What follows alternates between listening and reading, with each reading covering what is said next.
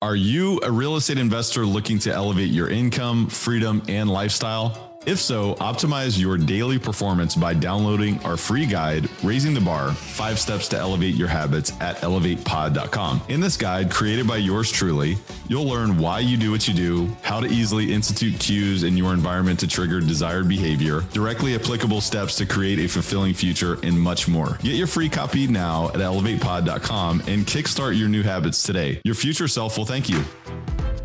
Welcome to Elevate, the masterclass where we dissect the elements of exceptional achievement and lifestyle design with a focus on personal growth and real estate investing.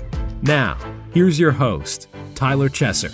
Elevate Nation, welcome back. This is Tyler Chesser. I'm so thankful to have you here, and I'm blessed and grateful to be sitting with Whitney Elkins Hutton today.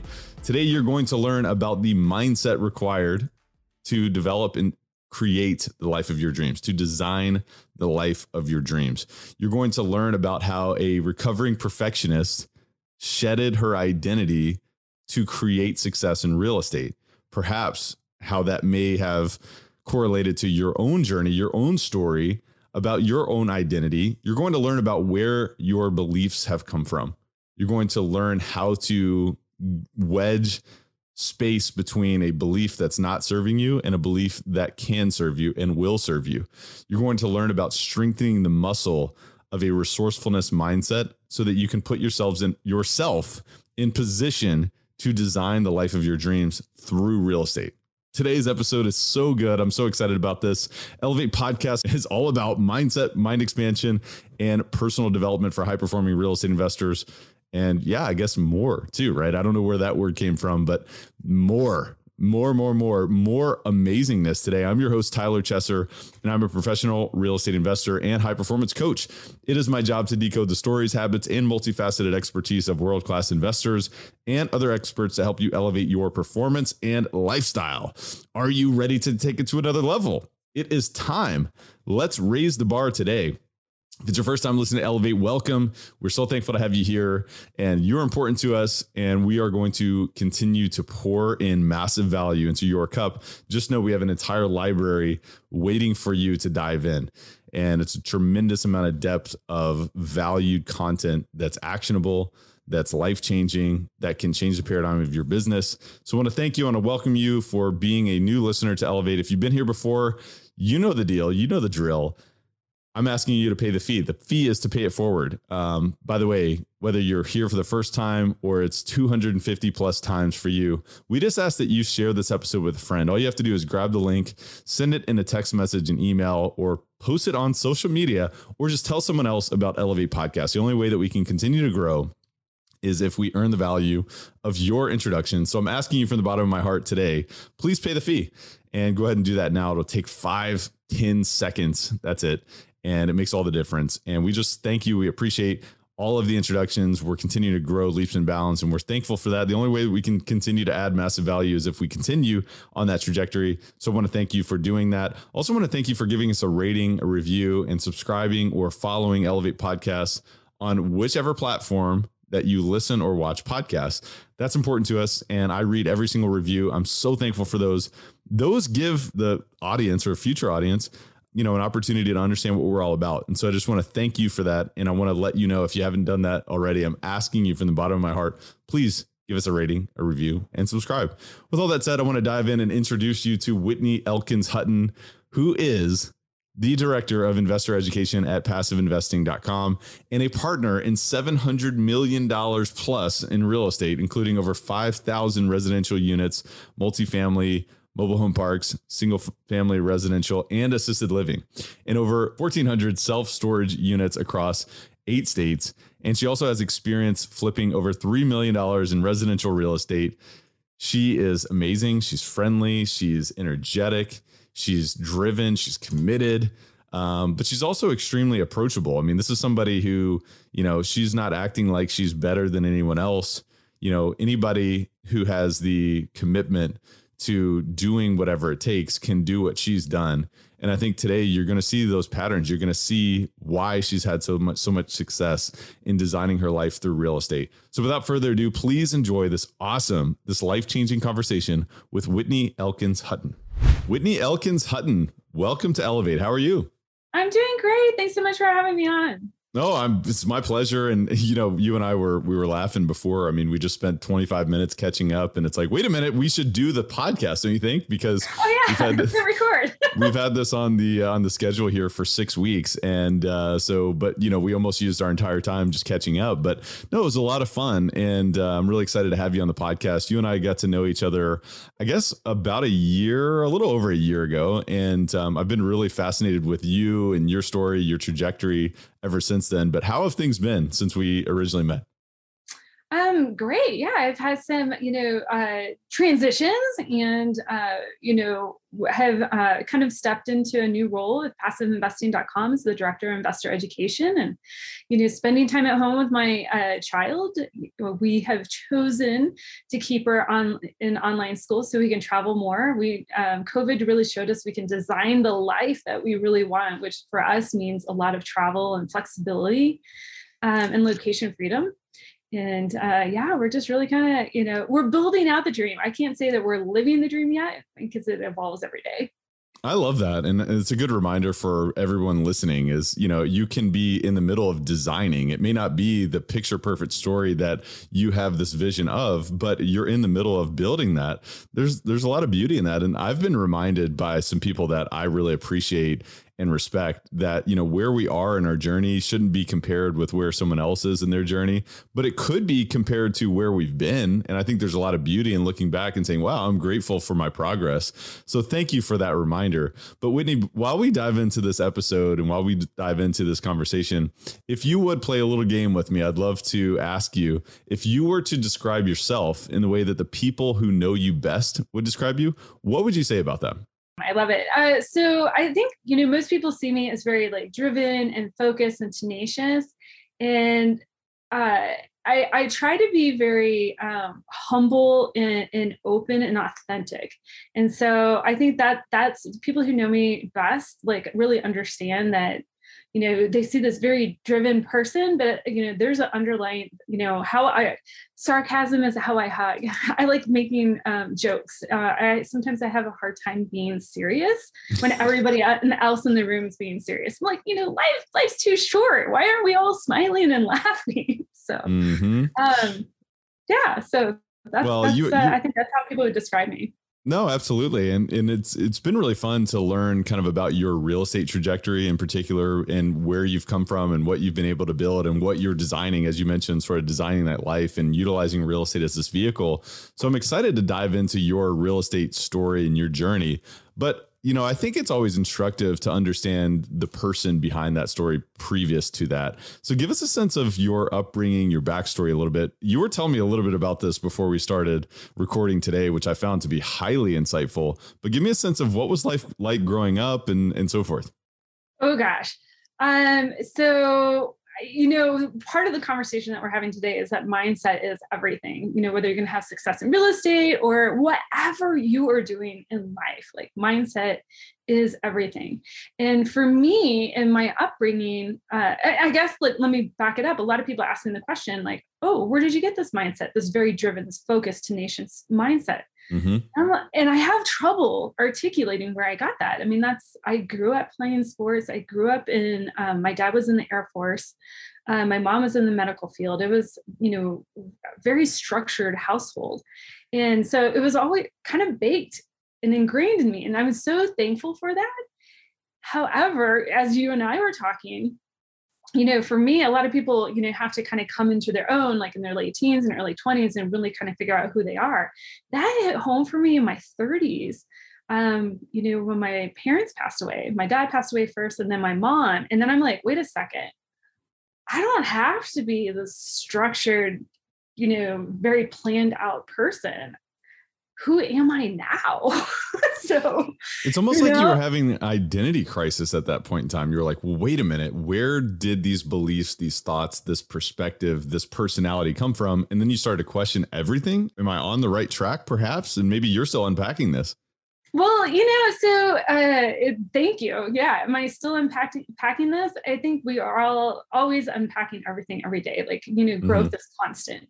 If you're not growing, we have a coach in common that we like, Trevor McGregor. If you're not growing, you're dying, right? It's a very famous Tony Robbins quote. But for me, the belief system that my parents, cultivated within me, served me extremely well. I was able to, achieve some amazing things, like at a very young age. I played in, I was first chair in the community orchestra.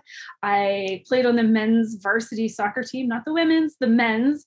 Wow. I was on the Olympic development team, so I was this high achiever mindset cultivated in me. The thing is that, was it mine?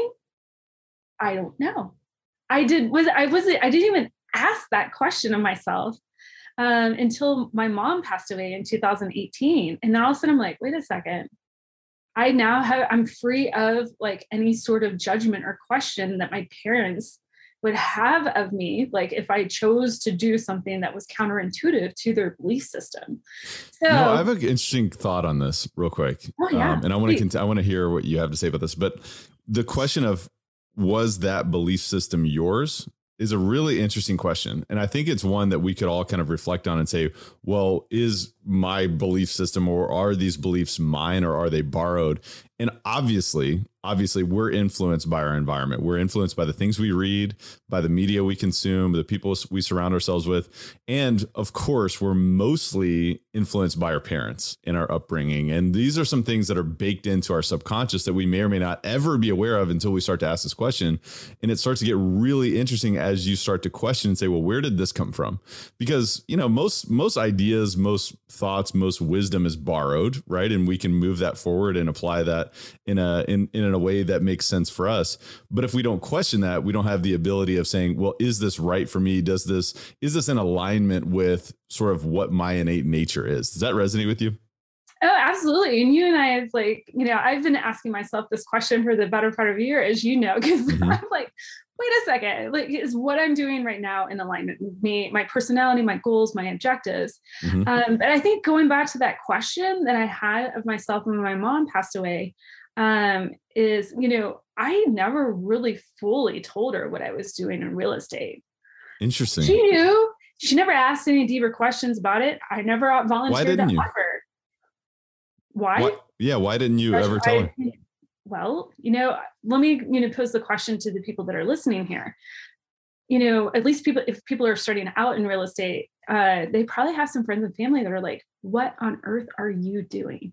Yep. You're crazy. Like, if people could raise their hands right now, I would imagine, like, out of 100 people listening or 1,000 people listening to this, 999 would raise their hand to that. And the person that didn't, I'm like, are you sure? Whitney, I've been doing this for almost 10 years and people still think that about me. They're like, you're crazy. I have no idea what you're doing and you're crazy. And I think I think that's where you have to kind of step into your own and be like, okay, maybe I am crazy, but I'm crazy for myself. I'm going to take control of, like, my destiny. When you don't have those conversations openly, like with family members and friends, you're hiding a part of yourself. So essentially I was hiding a part of my relationship with my parents. My dad passed away before I ever really truly got involved in real estate, but I was definitely hiding that from my mom.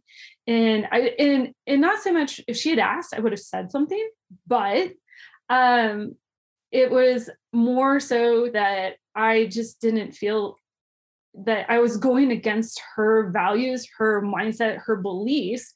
And I just didn't feel, for whatever reason, that I could, like, open up and be truly myself. And so I robbed myself of that experience, and I robbed her of that experience because she didn't fully know who her daughter was. Right. And here's the thing is, maybe it's not as extreme for people. Maybe they can, connect to this in some sort of way. It's not as extreme as their parents have passed away.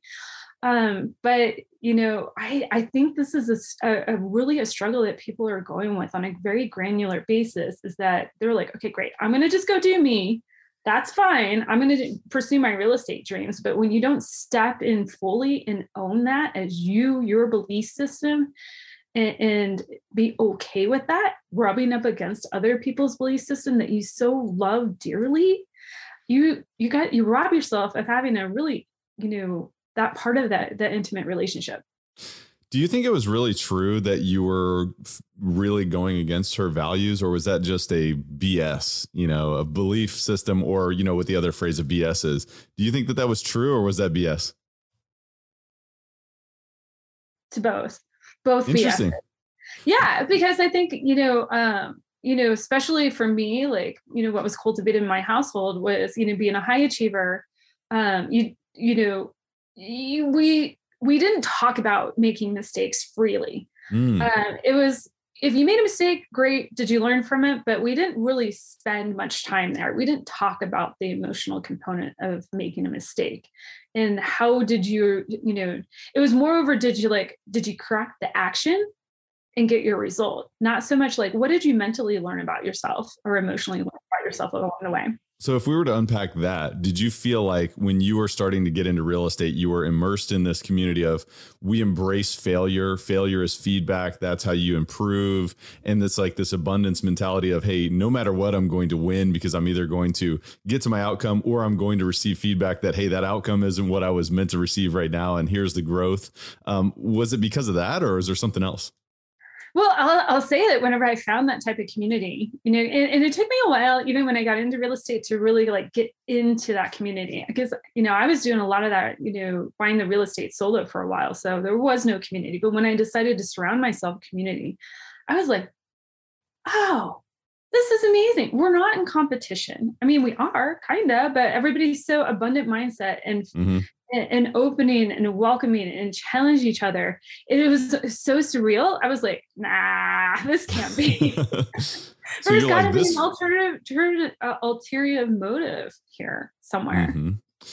And so the alignment that you felt like you were out of with your parents or your mom's value and your values in particular were that, hey, you know what? It's not about mistakes. We don't make mistakes. We are high performers. We correct the action and we proceed forward and we get to the outcome.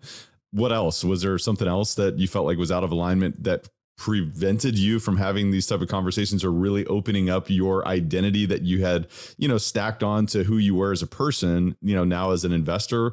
What else was preventing you from having those conversations? I think it was an extension of what was already there, what you've already named, which is, I just didn't feel, when you kind of have that mentality that I need to be, let's take it. A lot of people are perfectionists.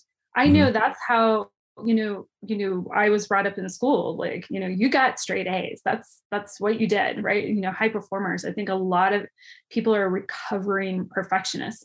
I didn't want to have that judgment. I didn't really know what to do with it. I wasn't, afraid of it, but I was avoidant of it. I'm like, I don't want to, I'm going to make an assumption, and we all know what assumes means if we're going to go down to that rabbit hole. But, I was assuming that I was going to get that judgment from my mom. And yeah, I probably would have initially on the surface, but if we could have gotten past that surface judgment, I think there would have been something really deeply beautiful there. What's so interesting? This is real. I've actually never had this type of conversation within the realm of real estate investing. But you think about it, like a recovering perfectionist, that is like, you have to shed that identity to have success in real estate. I don't know about you, but I'm still making mistakes today. I mean, like a lot of them, and every day there has to be some course correction. I think about a plane flying from New York to LA.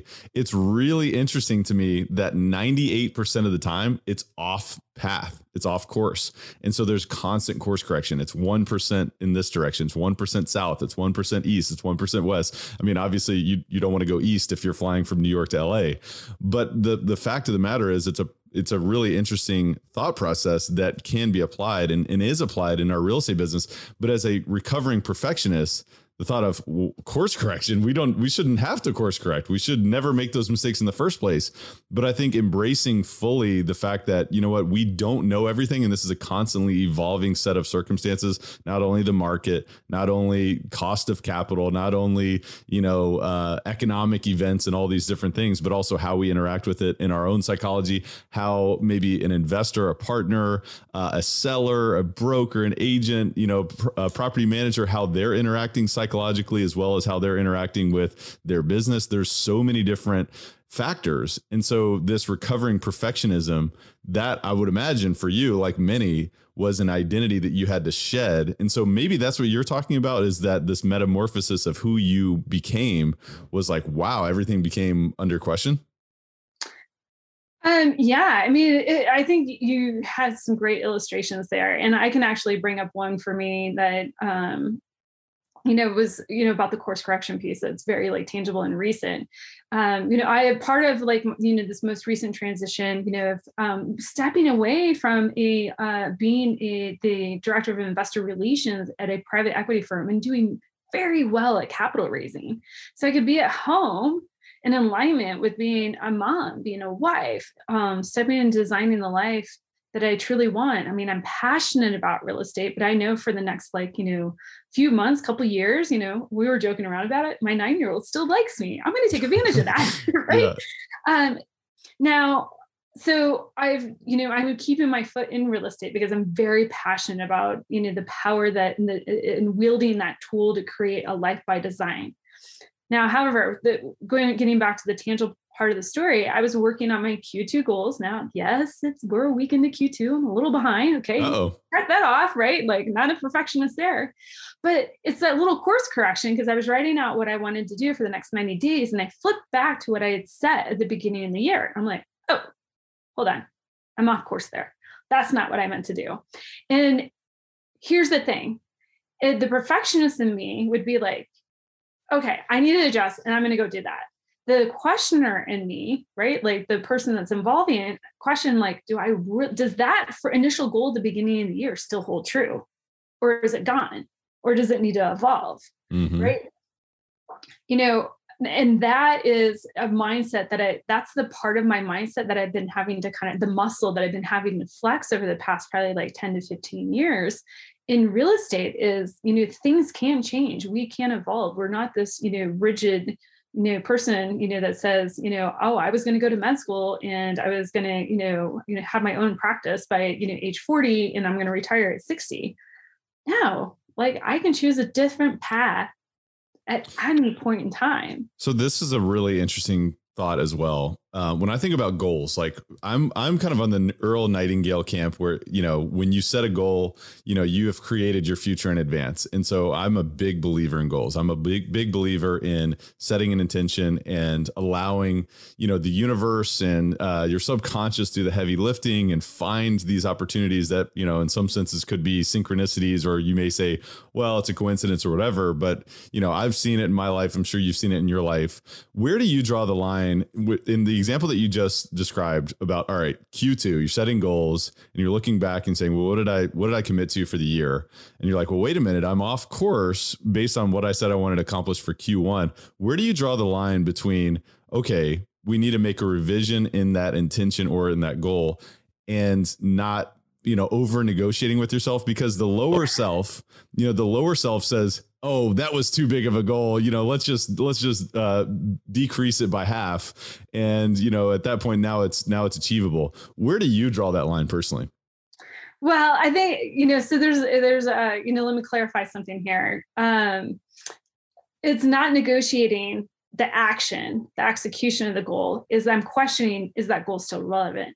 I love that. So, case in point, one of my goals was to bring on 14 short-term rentals, or not 14, 4 short-term rentals this year. Here's a perfectionist. Yeah, right. Overachiever. There we go.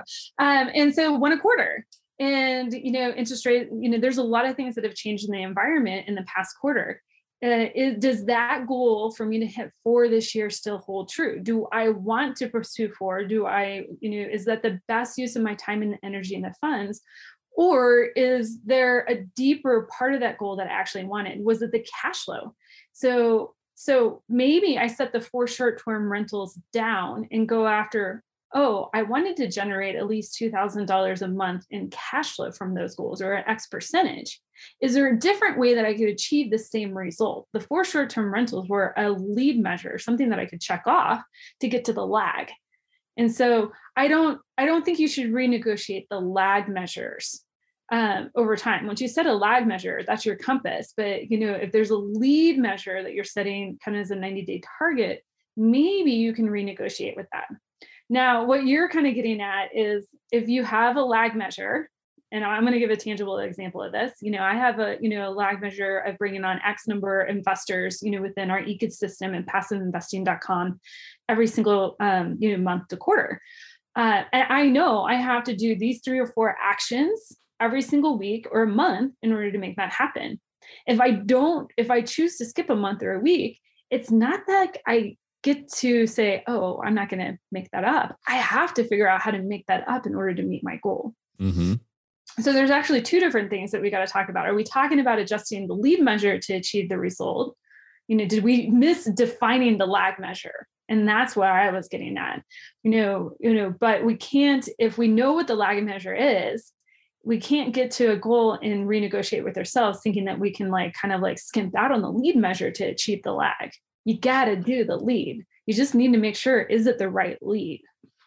I like that. And it's outcome focused, right? Remaining outcome focused, but being open to feedback from the market, from, set of circumstances, because things are constantly changing. And I mean, the last 3 months, the last 2 years have been a prime example of that, especially in the real estate market. But when you set goals, I mean, do you focus on things that you can control in terms of your own activity, or are you mainly focusing on those lag measures? Is that what you're mainly focusing on? Because sometimes, it's like, let's just give an example. So let's say a listener is saying, all right, well, this year I have a certain amount of acquisitions I want to complete, I want to close, and that's my goal. Should the listener be focusing on that, or should they be focusing on the level of deals that they underwrite or the level of calls that they make? Maybe those are sub goals, and maybe it's both. But what's your opinion? Yeah, so I'm very much in the Gary Keller camp, right? The goal is, the purpose of a goal is not necessarily to achieve it, but to be appropriate in the moment. So if the goal is to have, 10 acquisitions or 50 acquisitions by, the end of the year, you need to break it down, into the smallest non-negotiable thing that you could possibly do, basically break it down into a habit that you could repeat day in and day out. How many calls did you make? How many deals did you look at, analyze? How many offers did you make? And keep track of all those lead measures. But again, being responsive to the feedback that you're getting. Here's the thing. You can't judge the response that you're getting in your feedback if you're not actually executing what you said the lead measure was going to be. So let's make math easy. We said we were going to close on 40 deals by the end of the year. That means you need to have 10 under contract in the first quarter. If you need to, have 10 under contract in the first quarter, how many deals do you need to look at that are appropriate to get to that 40? Okay. But you can't even jump that far. How many do you need to look at in order to analyze the right deals? Right. And how many deals do you need to be analyzing in order to put in the right offers? And how many offers do you need to be putting in to actually close on the 10? Mm-hmm. So once you have all that defined, okay, we went through that super fast. So rewind if you guys need to get that. Once you have that defined, you got to check the boxes. And if you aren't checking those boxes, you can't evaluate the feedback is kind of noise until you're actually committing to doing the habits, the actions that will in turn get you the results. Now, somebody's going, I'm looking at all the deals and I'm analyzing them, I'm putting in offers, and I'm not able to close. That's where you need to sit. I feel like you should sit with is there something else in the system that needs to be adjusted? Or, then, if you've got all that fluff out, all those obstacles covered, which, guys, it takes a lot. There are a lot of obstacles in the way in real estate. Yes. Once you kind of get that all sussed out, then you can interrogate reality. Are you in the right market? Are you looking at the right type of the deal for the right market timing? Do you need to bring in a partner? Is there a different way for you to achieve the goal? Then you can start starting to pivot and really understanding what's being effective. Yeah. And what I've found myself is that there's a few things. One is, when I am getting poor feedback, from sort of activities that I'm generating, the one question is, hey, let's kind of question everything. Do I have the right approach? What do I need to adjust in my strategy? The other thing, it mindset related, in my opinion, it's how committed are you? And are you willing to show the universe that you're defiantly committed to doing whatever it takes? And, it's almost like a game, because you almost look at it and say, well, oh, this is the test. The test is now to, persevere, be persistent, and move forward. The other side of it is, this is a thought process that I feel like has served me so well, is that when we have impatience with actions, but patience with results, it's amazing what can occur.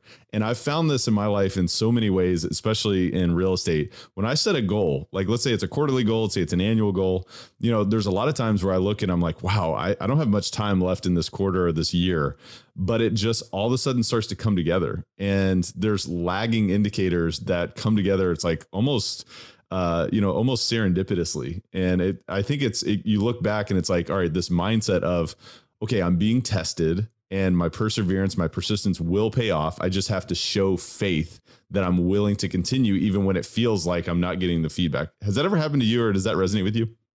Oh, absolutely. I mean, this, March was one of those months. I mean, we had a goal of getting one short-term rental under contract, right? For me, and that's in my personal portfolio.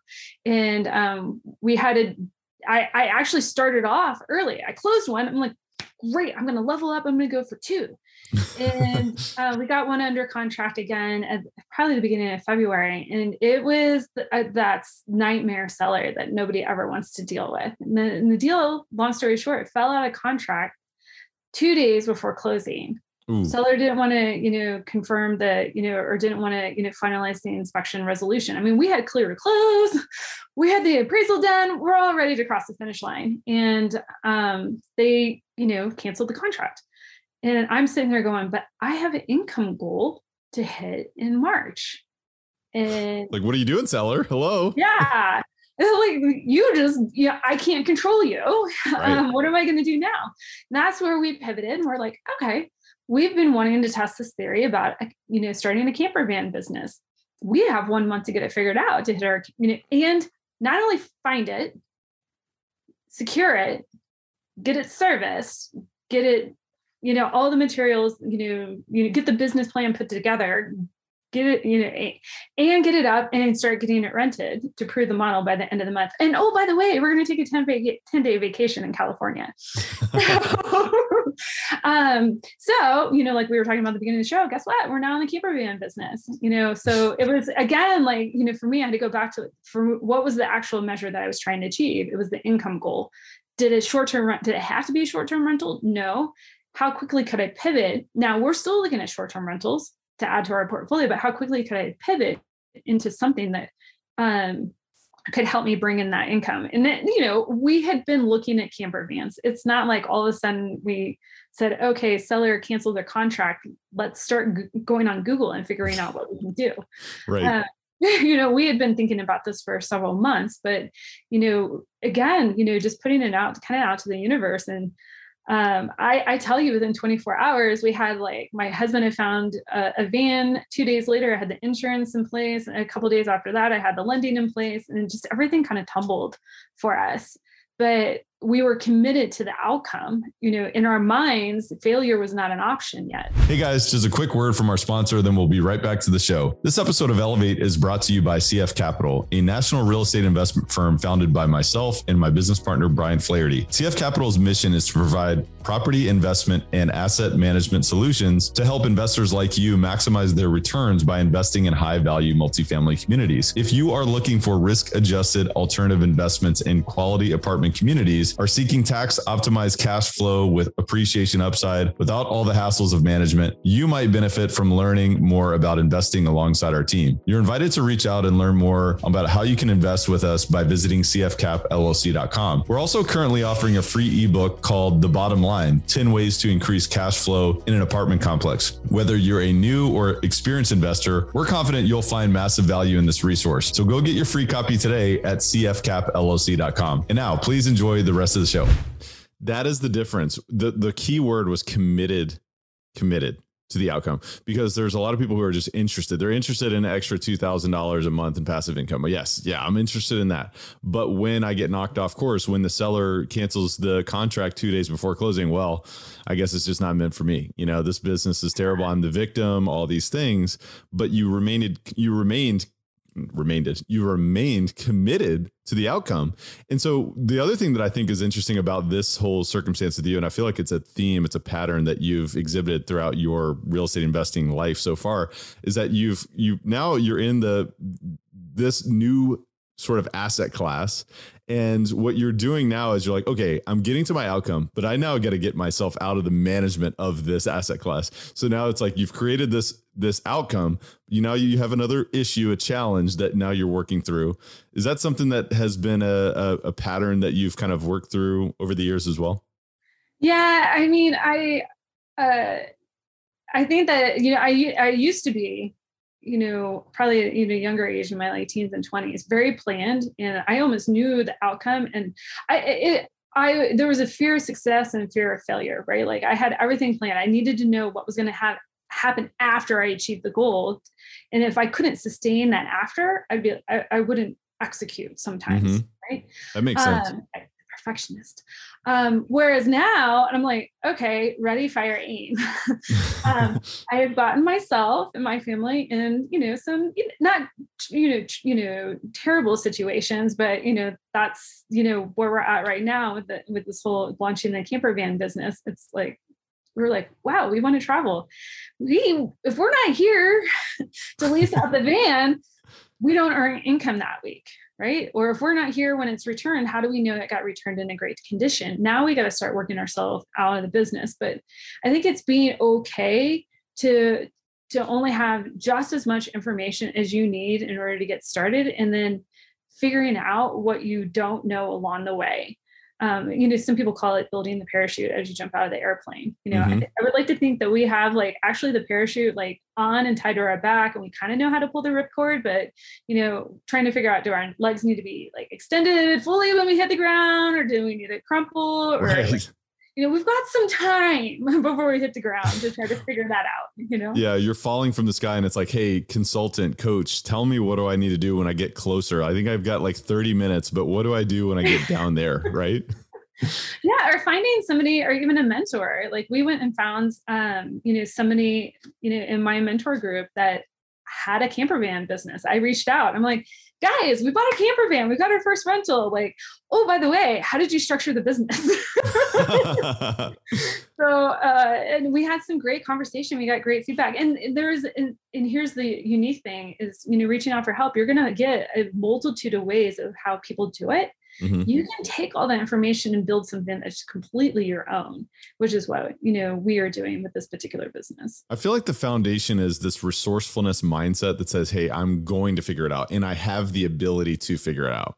And I have the resilience to be able to, when I get knocked down, to be able to get back up.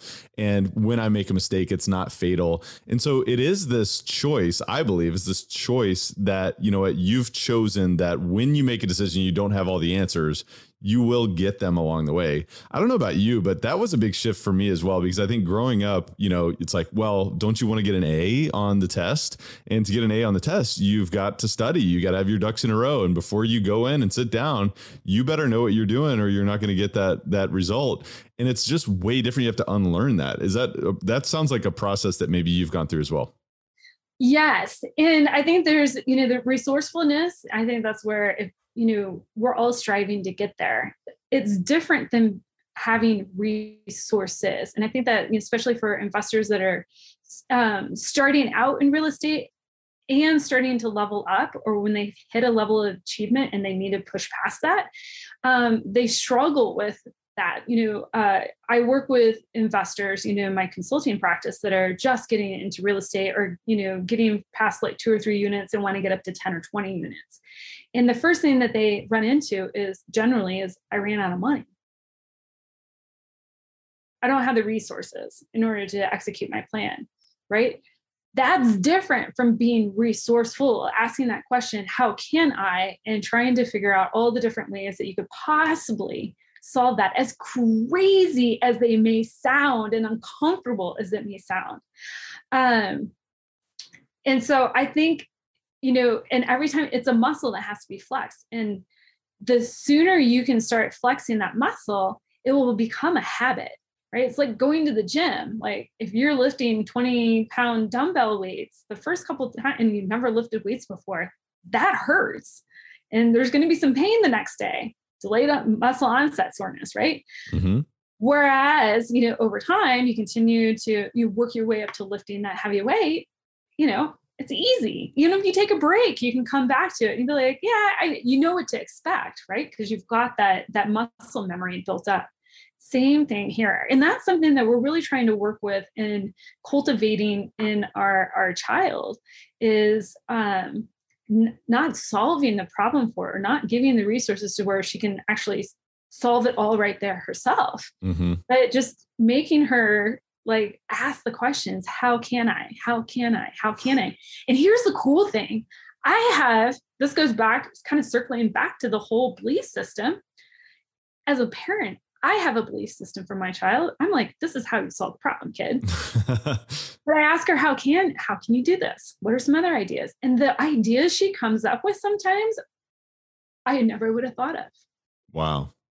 That's because we all have infinite creativity. We have infinite resourcefulness. Every single person listening to this episode, to this conversation, has that within them. And that question, it puts us in the world of possibilities. How can I? It reminds me of Robert Kiyosaki. He's like, it's not, I can't afford this. It's how can I afford this? One of the things that I've realized in real estate is that there are so many different creative ways to structure deals, to solve problems. And I'm sure you would agree with me, Whitney. We get paid on solving problems. Like as investors, like it's not about, hey, we just have capital and then we just go and it's this perfect scenario.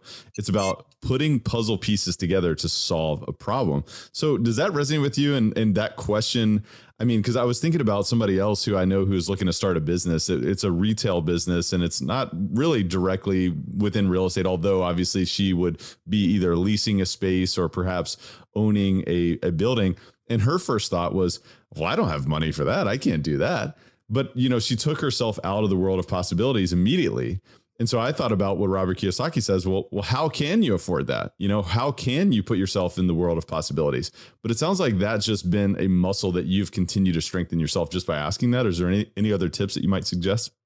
Well, I would expand on that in a couple of ways. That is, first of all, somebody has to show you, you have to learn how to do that. Maybe you learn it on a podcast, maybe you learn it in a book, maybe you learn it by listening to conversations like this, right? Mm-hmm. You have to actually understand that is an option to ask that question, how can I, is versus I can't do that. Then I think the follow-up to that is, what if you keep running into the obstacle? You have to take the consistent and persistent action. And when you hit the obstacle, you have to be tenacious enough to not take no for an answer. That is something that I learned in, sales is no just means not now. Yes. Right now. And I'm like, okay, great. I'll come back like a week later. I can be kind of annoying that way sometimes.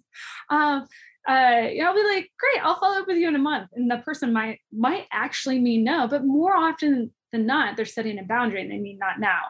And so I think that is kind of the missing puzzle piece, is when you can't take hitting up against the obstacle or the ceiling as that feedback of no, that this is not for me. I need to pivot. I can't close a 20-unit building because I can't get financing. I've asked, how can I?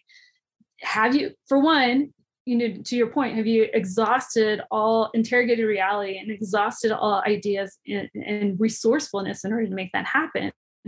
And then two, maybe you have, And if you have, is it just a not now and you can pivot into something else, right? But again, it goes back to being married to that outcome, committed to that outcome. And the questions that I love asking myself every single year, my husband and I sit down in our annual planning is, well, what do we want? Why do we want it? And who do we have to become to get it? And it's funny, because you think you've answered that already. You're like, one and done, check. Like, let's move on. No, you have to continually ask yourself that. So again, you can go back to that LA to New York flight and make those course corrections along the way. Okay, I want to unpack what you just said there about who do we have to become in order to get it, because I think that's the key phrase, and that's why I'm a huge believer in personal development, because I believe your success lags your own personal development and whatever it is that you're looking to accomplish. But one of the things I just wanted to make a comment on before we get to that is you're talking about the tenacity. Not taking no for an answer, no being a not right now. There's a mindset piece. There's a conversation that we have within our head when someone tells us no. And so the question is, are we opening space to hear that conversation and listen to that conversation and recognize, well, where did this come from? Because the conversation is, well, they're saying no, so back up and please don't do this again, and don't embarrass them, don't embarrass yourself, and don't bother them because, they really mean no. When, I think when we start to question this, we start to put ourselves in the world of possibilities. Well, what if this really is a not right now?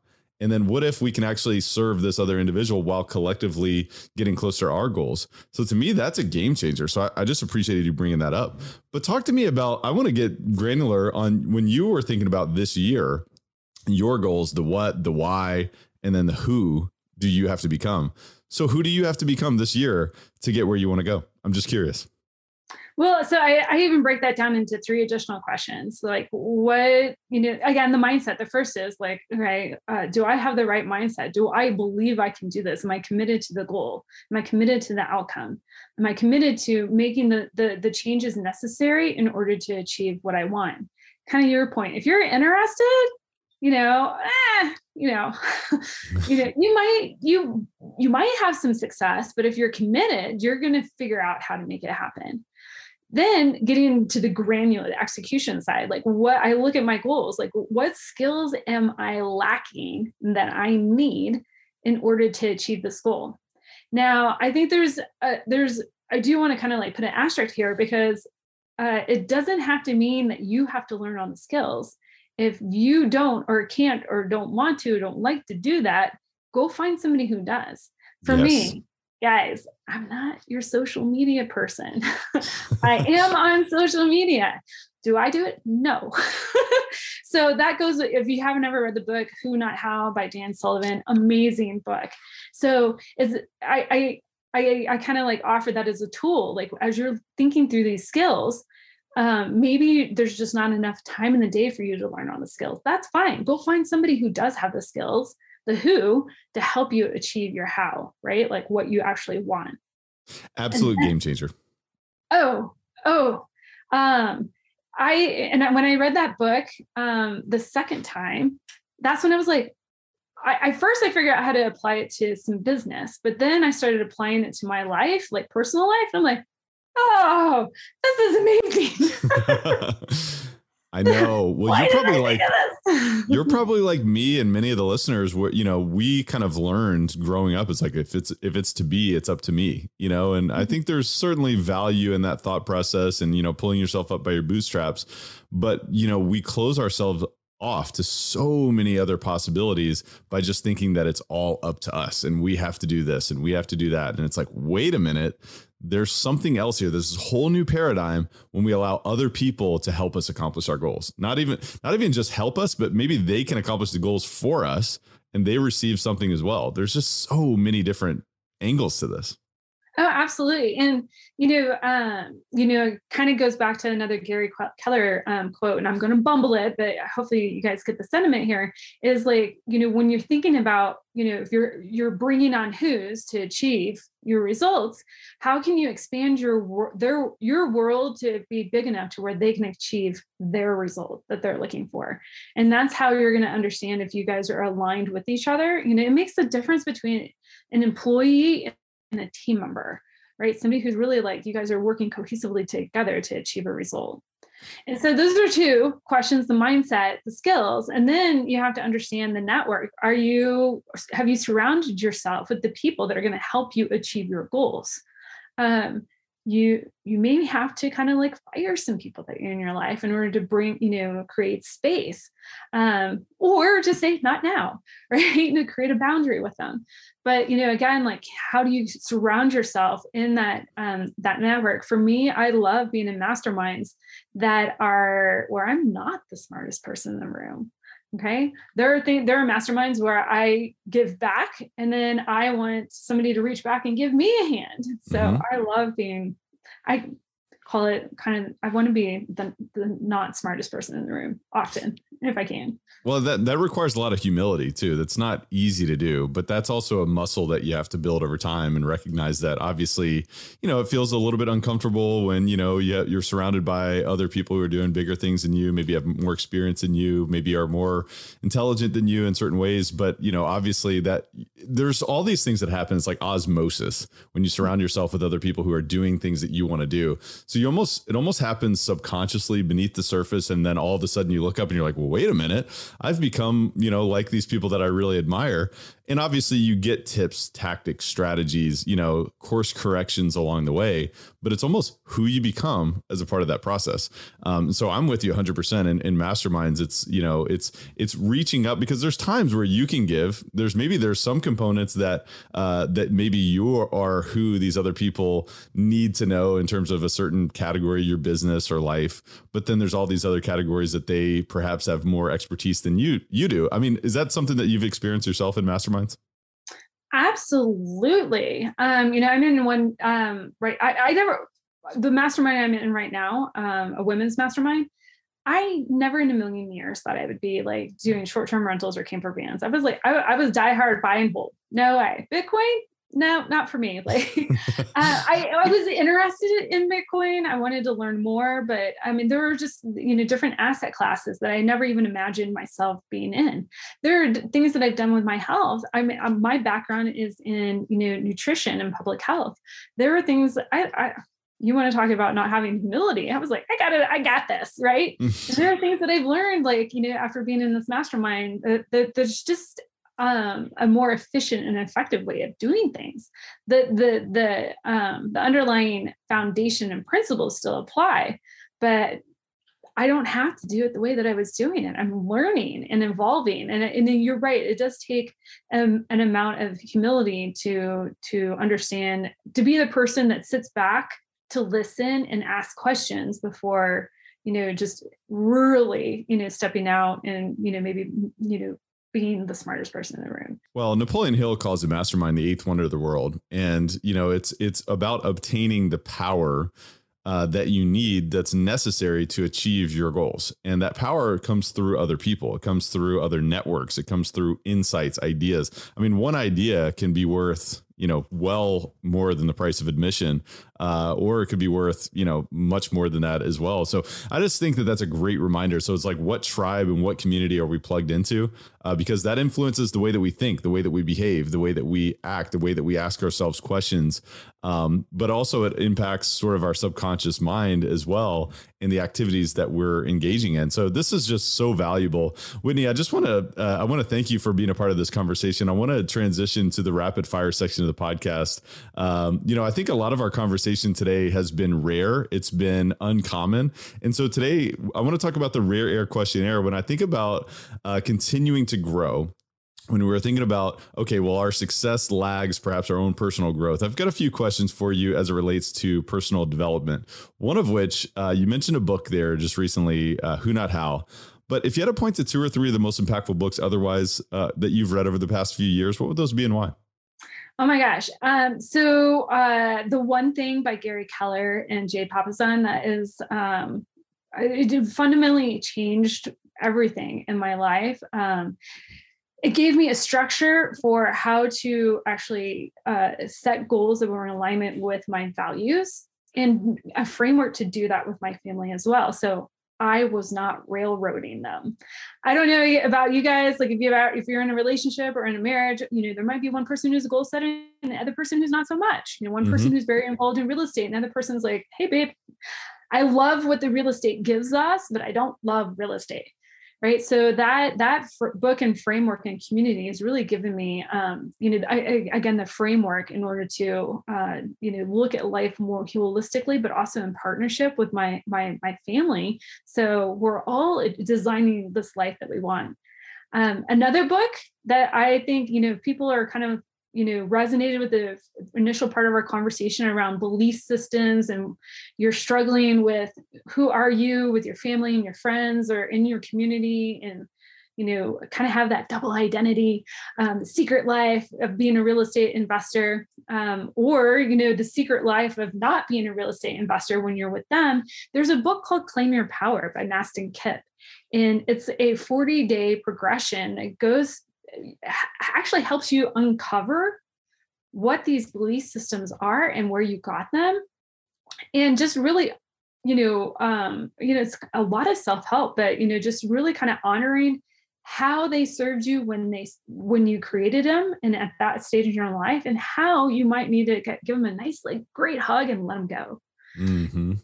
So those are two books that I would suggest. Yeah, it was when you were talking about that earlier, it reminded me of a book that I read, and I have not read Claim Your Power, so I'll have to check that out. We'll put links in the show notes as to where the listeners can find both books that you just mentioned. But it reminded me of a book that I read a couple of years ago called The Big Leap. And what I learned was that I felt like I was abandoning my family. And this was a total subconscious belief that I was abandoning my family by attaining more and more success as an investor, as an entrepreneur. And because I didn't come from that, I didn't grow up in an entrepreneurial household, we're, kind of middle class and so forth. And I didn't ever realize this. But then once I shed light on this belief, I'm like, well, that's not really true. It's like, I'm not dishonoring my family by continuing to, go after bigger goals. So it was just an interesting breakthrough that I had. And it sounds like you had a similar experience going through that. Yeah, I think I'm going to write that down. I'm going to read that book. Yeah. There you go. I love it. Well, it's always good to give a recommendation during the podcast when I'm looking for recommendations from you. So thank you. Aside from what we've already talked about today, and maybe we haven't talked about a lot of this, but what's the biggest way that you elevate your life on a daily basis, Whitney? Well, I'm a big believer of putting an oxygen mask on first. So if you guys are ever on a plane, you have kids, they come around and, they say, put your oxygen mask on first before that of your child. And the reason is so you can stay upright and able to take care of those around you, right? It's, if you run out of oxygen and you can't take care of the people around you, like, everybody hurts. And so, for me, it starts off with my morning routine, getting up, not looking at everybody else's priorities at the day, which means you're not looking at your inbox, getting out, getting some fresh air. For me, I'm an avid runner. I'm a moving meditator. There is such thing as moving meditation, but I do really honestly enjoy running. So I do that. Some days I listen to a podcast, something that's very uplifting. I have a hard and fast rule. I'm not listening to, what's going on in the news. This is all about self-development. I'm nourishing my body. I'm nourishing my mind. And then, taking care of, like, my health, like, getting a nice, great breakfast in, my vitamins, getting enough water, getting my green drinks in. As a nutritionist, I know you should spread some of these throughout the day. I also know myself as a human being, I'm going to forget by 1:00 in the afternoon. So my goal is to win the day by 10 a.m. and focusing on just purely, like, what are those big rocks I need to move by 10 a.m. before I open my email. And yeah, it annoys some people in my life, but that's how I've been able to achieve a lot of my results, is by ignoring everything else, getting my stuff done. And then after 10 a.m., the wheels can come off. I still won the day. This really resonates with me, and I've been thinking about this even more so just becoming a new father recently, with our twins. It's like, well, I want to be here for them. I want to do everything that they need. But the only way I can do that is if I invest in myself. Like, I got to get a workout in, I got to drink my water, I got to get some fresh air. Like, I got to go walk the dog and get some fresh air. And like, I need to not listen to anything. I just need to think at times. Maybe I need to have a little journal session once I can clear my head, so that I can show up in the best way as an investor, as an entrepreneur, so that I can provide for the family, so that I can create opportunities and all that kind of stuff. Like, to me, it's like, okay, now I can do what I need to do now, so it's, I don't know, it's shifting those priorities. And to me, it's like hitting a bigger domino to knock over smaller and, many more dominoes. I don't know if that kind of imagery makes sense to you, but thank you for that reminder. Yeah, definitely. And, that's something that I really, I did all those things. It's just that I did them at a different time of day. When my energy level was low and I wasn't reaping all the benefits out of them, both like with my mind, my body, and my spirit. And when I read that book, Claim Your Power, and, that's something that he brings up, you can do things for yourself and you can do things for those immediately in your family, and then do things for others. People orient those three categories in very different ways. And sometimes they even eliminate categories. Growing up, in, a Southern family, the way I did, it was others, family. Mm-hmm. There was no self. That's just not what we were taught. Right. So, that really helped me break that belief system and kind of orient things in a more sustainable, sequence, to where I could actually step into my fullest self and actually, have energy left over for other people. I know. I like that. Well, the reason why I like that so much. Oh, go ahead. I'm sorry.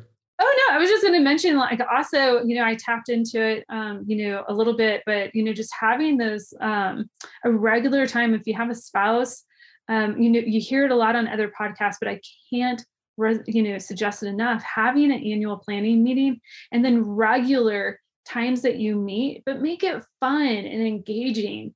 You can do like a date night, where you're just, having fun and playing games with each other, or going out of the house, but also have a money meeting where you guys are talking about some of those things, the not so fun things, potentially, money, finances, but checking in on those goals, because really, like you said, it's those, little 1% course corrections that are going to keep you together, aligned, and actually pointing in the same direction.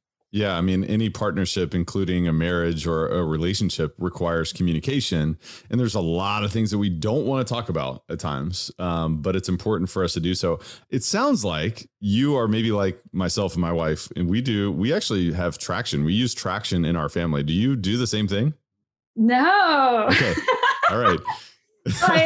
We like I said, we you utilize mostly the one thing framework, but a lot of those frameworks, be it Traction, eMarinth, or whatever, they have probably pretty similar. A tremendous amount of similarities to them. Mm-hmm. One other thing that we do on top of that is also, doing a regular dream session with the family, to where we're capturing, what everybody wants to do. Like, what are some things that you want to learn, places you want to go? How do you want to give back? Because again, for me, I'm the goal setter in the family. Everybody else will set goals, but I'm the one that's moving really fast and pushing. Mm-hmm. It could be really easy for me to run over everybody if I didn't, take a step back and just understand like where they are and what fulfills them in their cups. There's not a right time of the year to dream. You should dream all throughout the year. And, a lot of times it's like, oh, it's December, I should set goals. Well, I like that reminder. Let's have regular dream sessions, whether it's, individually, with our spouse, with our family. I like that a lot. And it's more so, it's not just, hey, well, how much real estate do I want to buy? It's, well, what do we want our life to be like? What conditions of our life? What things do we want to learn? Where do we want to go? What do we want to experience? What smells do we want? What things do we want to learn how to do? What tastes do we want to experience? I mean, that is what life is all about. Oh, absolutely. I mean, and I learned this on a podcast. What makes you happy? If you can boil it down to three things, it's the experiences you have, the ways you grow, and the ways you contribute. And so we really, honestly, our TV in our sunroom. We have a second room that has a sunroom, and we have, my daughter and I have these big long butcher sheets, and they're broken up in those 3 categories, and we draw on them what we want to do. And, and we leave it posted up so we can constantly add to it. And then we can visually check it off. And then we do that at least once a quarter. Some cool things that have made it on there, like Space Camp. We were talking about Space Camp, the movie. That was the thing whenever in the 80s, when I was a kid. And I was like, man, that would be cool to go to Space Camp. And I just looked it up one night. I'm like, we can go to Space Camp. Seriously. Wow. That is so cool. Well, thank you for that reminder and that inspiration. I think there's a lot of application that all of us can do now. It's like, well, let's go dream. Let's think about those categories and what would we love to do? If there were no limits in our future, what would we love to experience? And thank you for that. What would we love to contribute? Thank you for that reminder. Whitney, what's the biggest way that you elevate others around you? So I love the ways that I give back is I do a weekly mastermind or masterclass with passiveinvesting.com. You guys can find me there. Go to passiveinvestingwithwhitney.com. I got some free resources on how to get started in passive real estate. I have my passive masterclass on Tuesdays, as well as you can jump on the phone with me there. If you're just starting off in real estate, maybe like 1 to 20 units, looking to buy single family houses, reach out to me over at Ash Wealth. I've got some free resources there for you too. Again, kind of giving back on, all my knowledge, time, and expertise.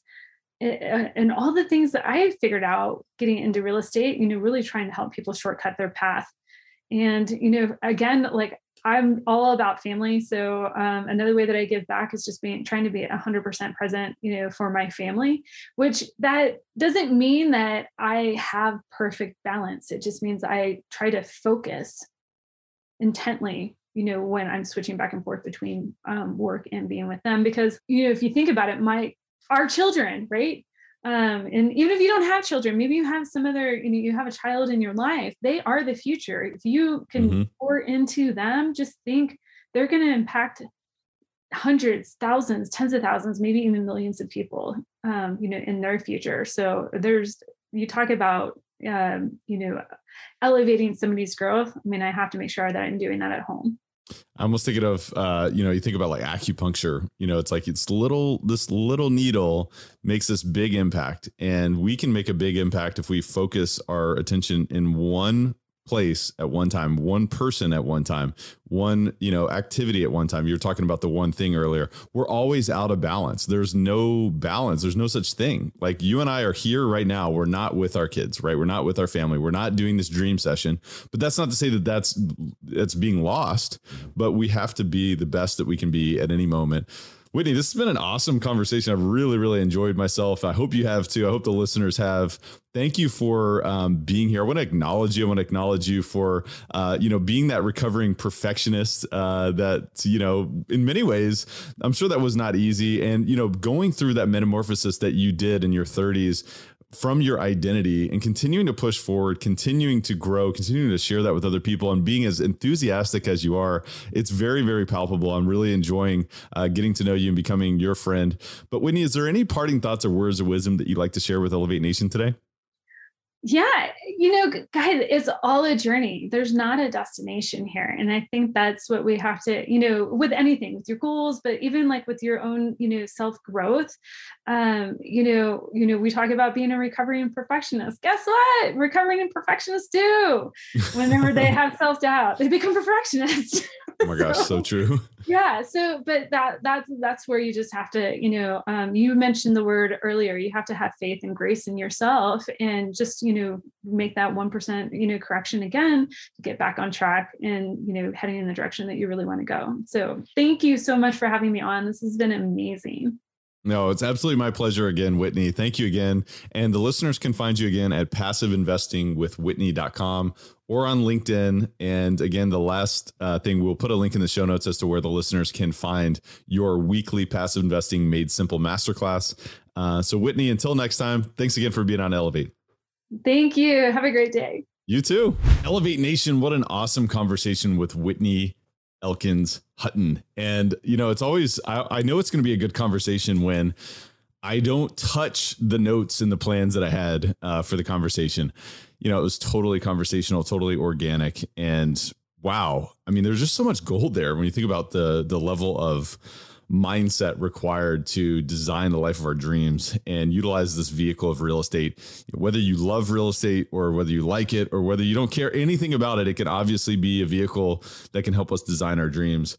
And the undercurrents are, how are we interacting from our perspective with challenges, with our goals, with the outcomes that we're either committed to. By the way, we should be committed. If we're not, if we're just interested, we should definitely ask ourselves what's going on with that. And what would it look like if we became defiantly committed to doing whatever it takes to get to our outcomes? There is so much gold here when you think about setting goals, when you think about designing that life, when you think about living a life of your dreams, when you think about utilizing dream sessions instead of just, well, I want to create this amount of passive income and, this, that, and the other. Well, what type of dreams do you want to live? What type of life do you want to live? What type of experiences? What type of people do you want to be a part of your network? Where do you want to go? What do you want to do? What do you want to learn? What do you want to contribute? Who do you want to become yourself? That's what this is all about. I hope you really enjoyed this. This has been a phenomenal conversation for me and one that I'm going to take with me for a long time. I can't wait to re-listen to it myself.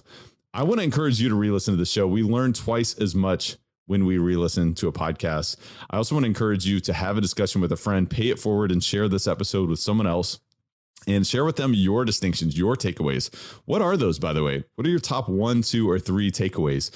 If you just take one, that's key. That's huge. Go ahead. Just take one takeaway and apply that immediately. Is it a dream session? Is it goal setting? Is it something regarding course correction on your goals? Is it something to do with being resourceful in the development of your business? Is it, getting clear on who you want to become yourself and who you need to become to create the life of your dreams?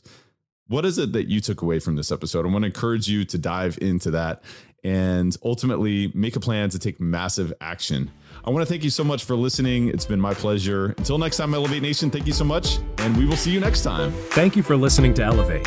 If you enjoyed this episode, be sure to rate, review, subscribe, and pay it forward by sharing with a friend.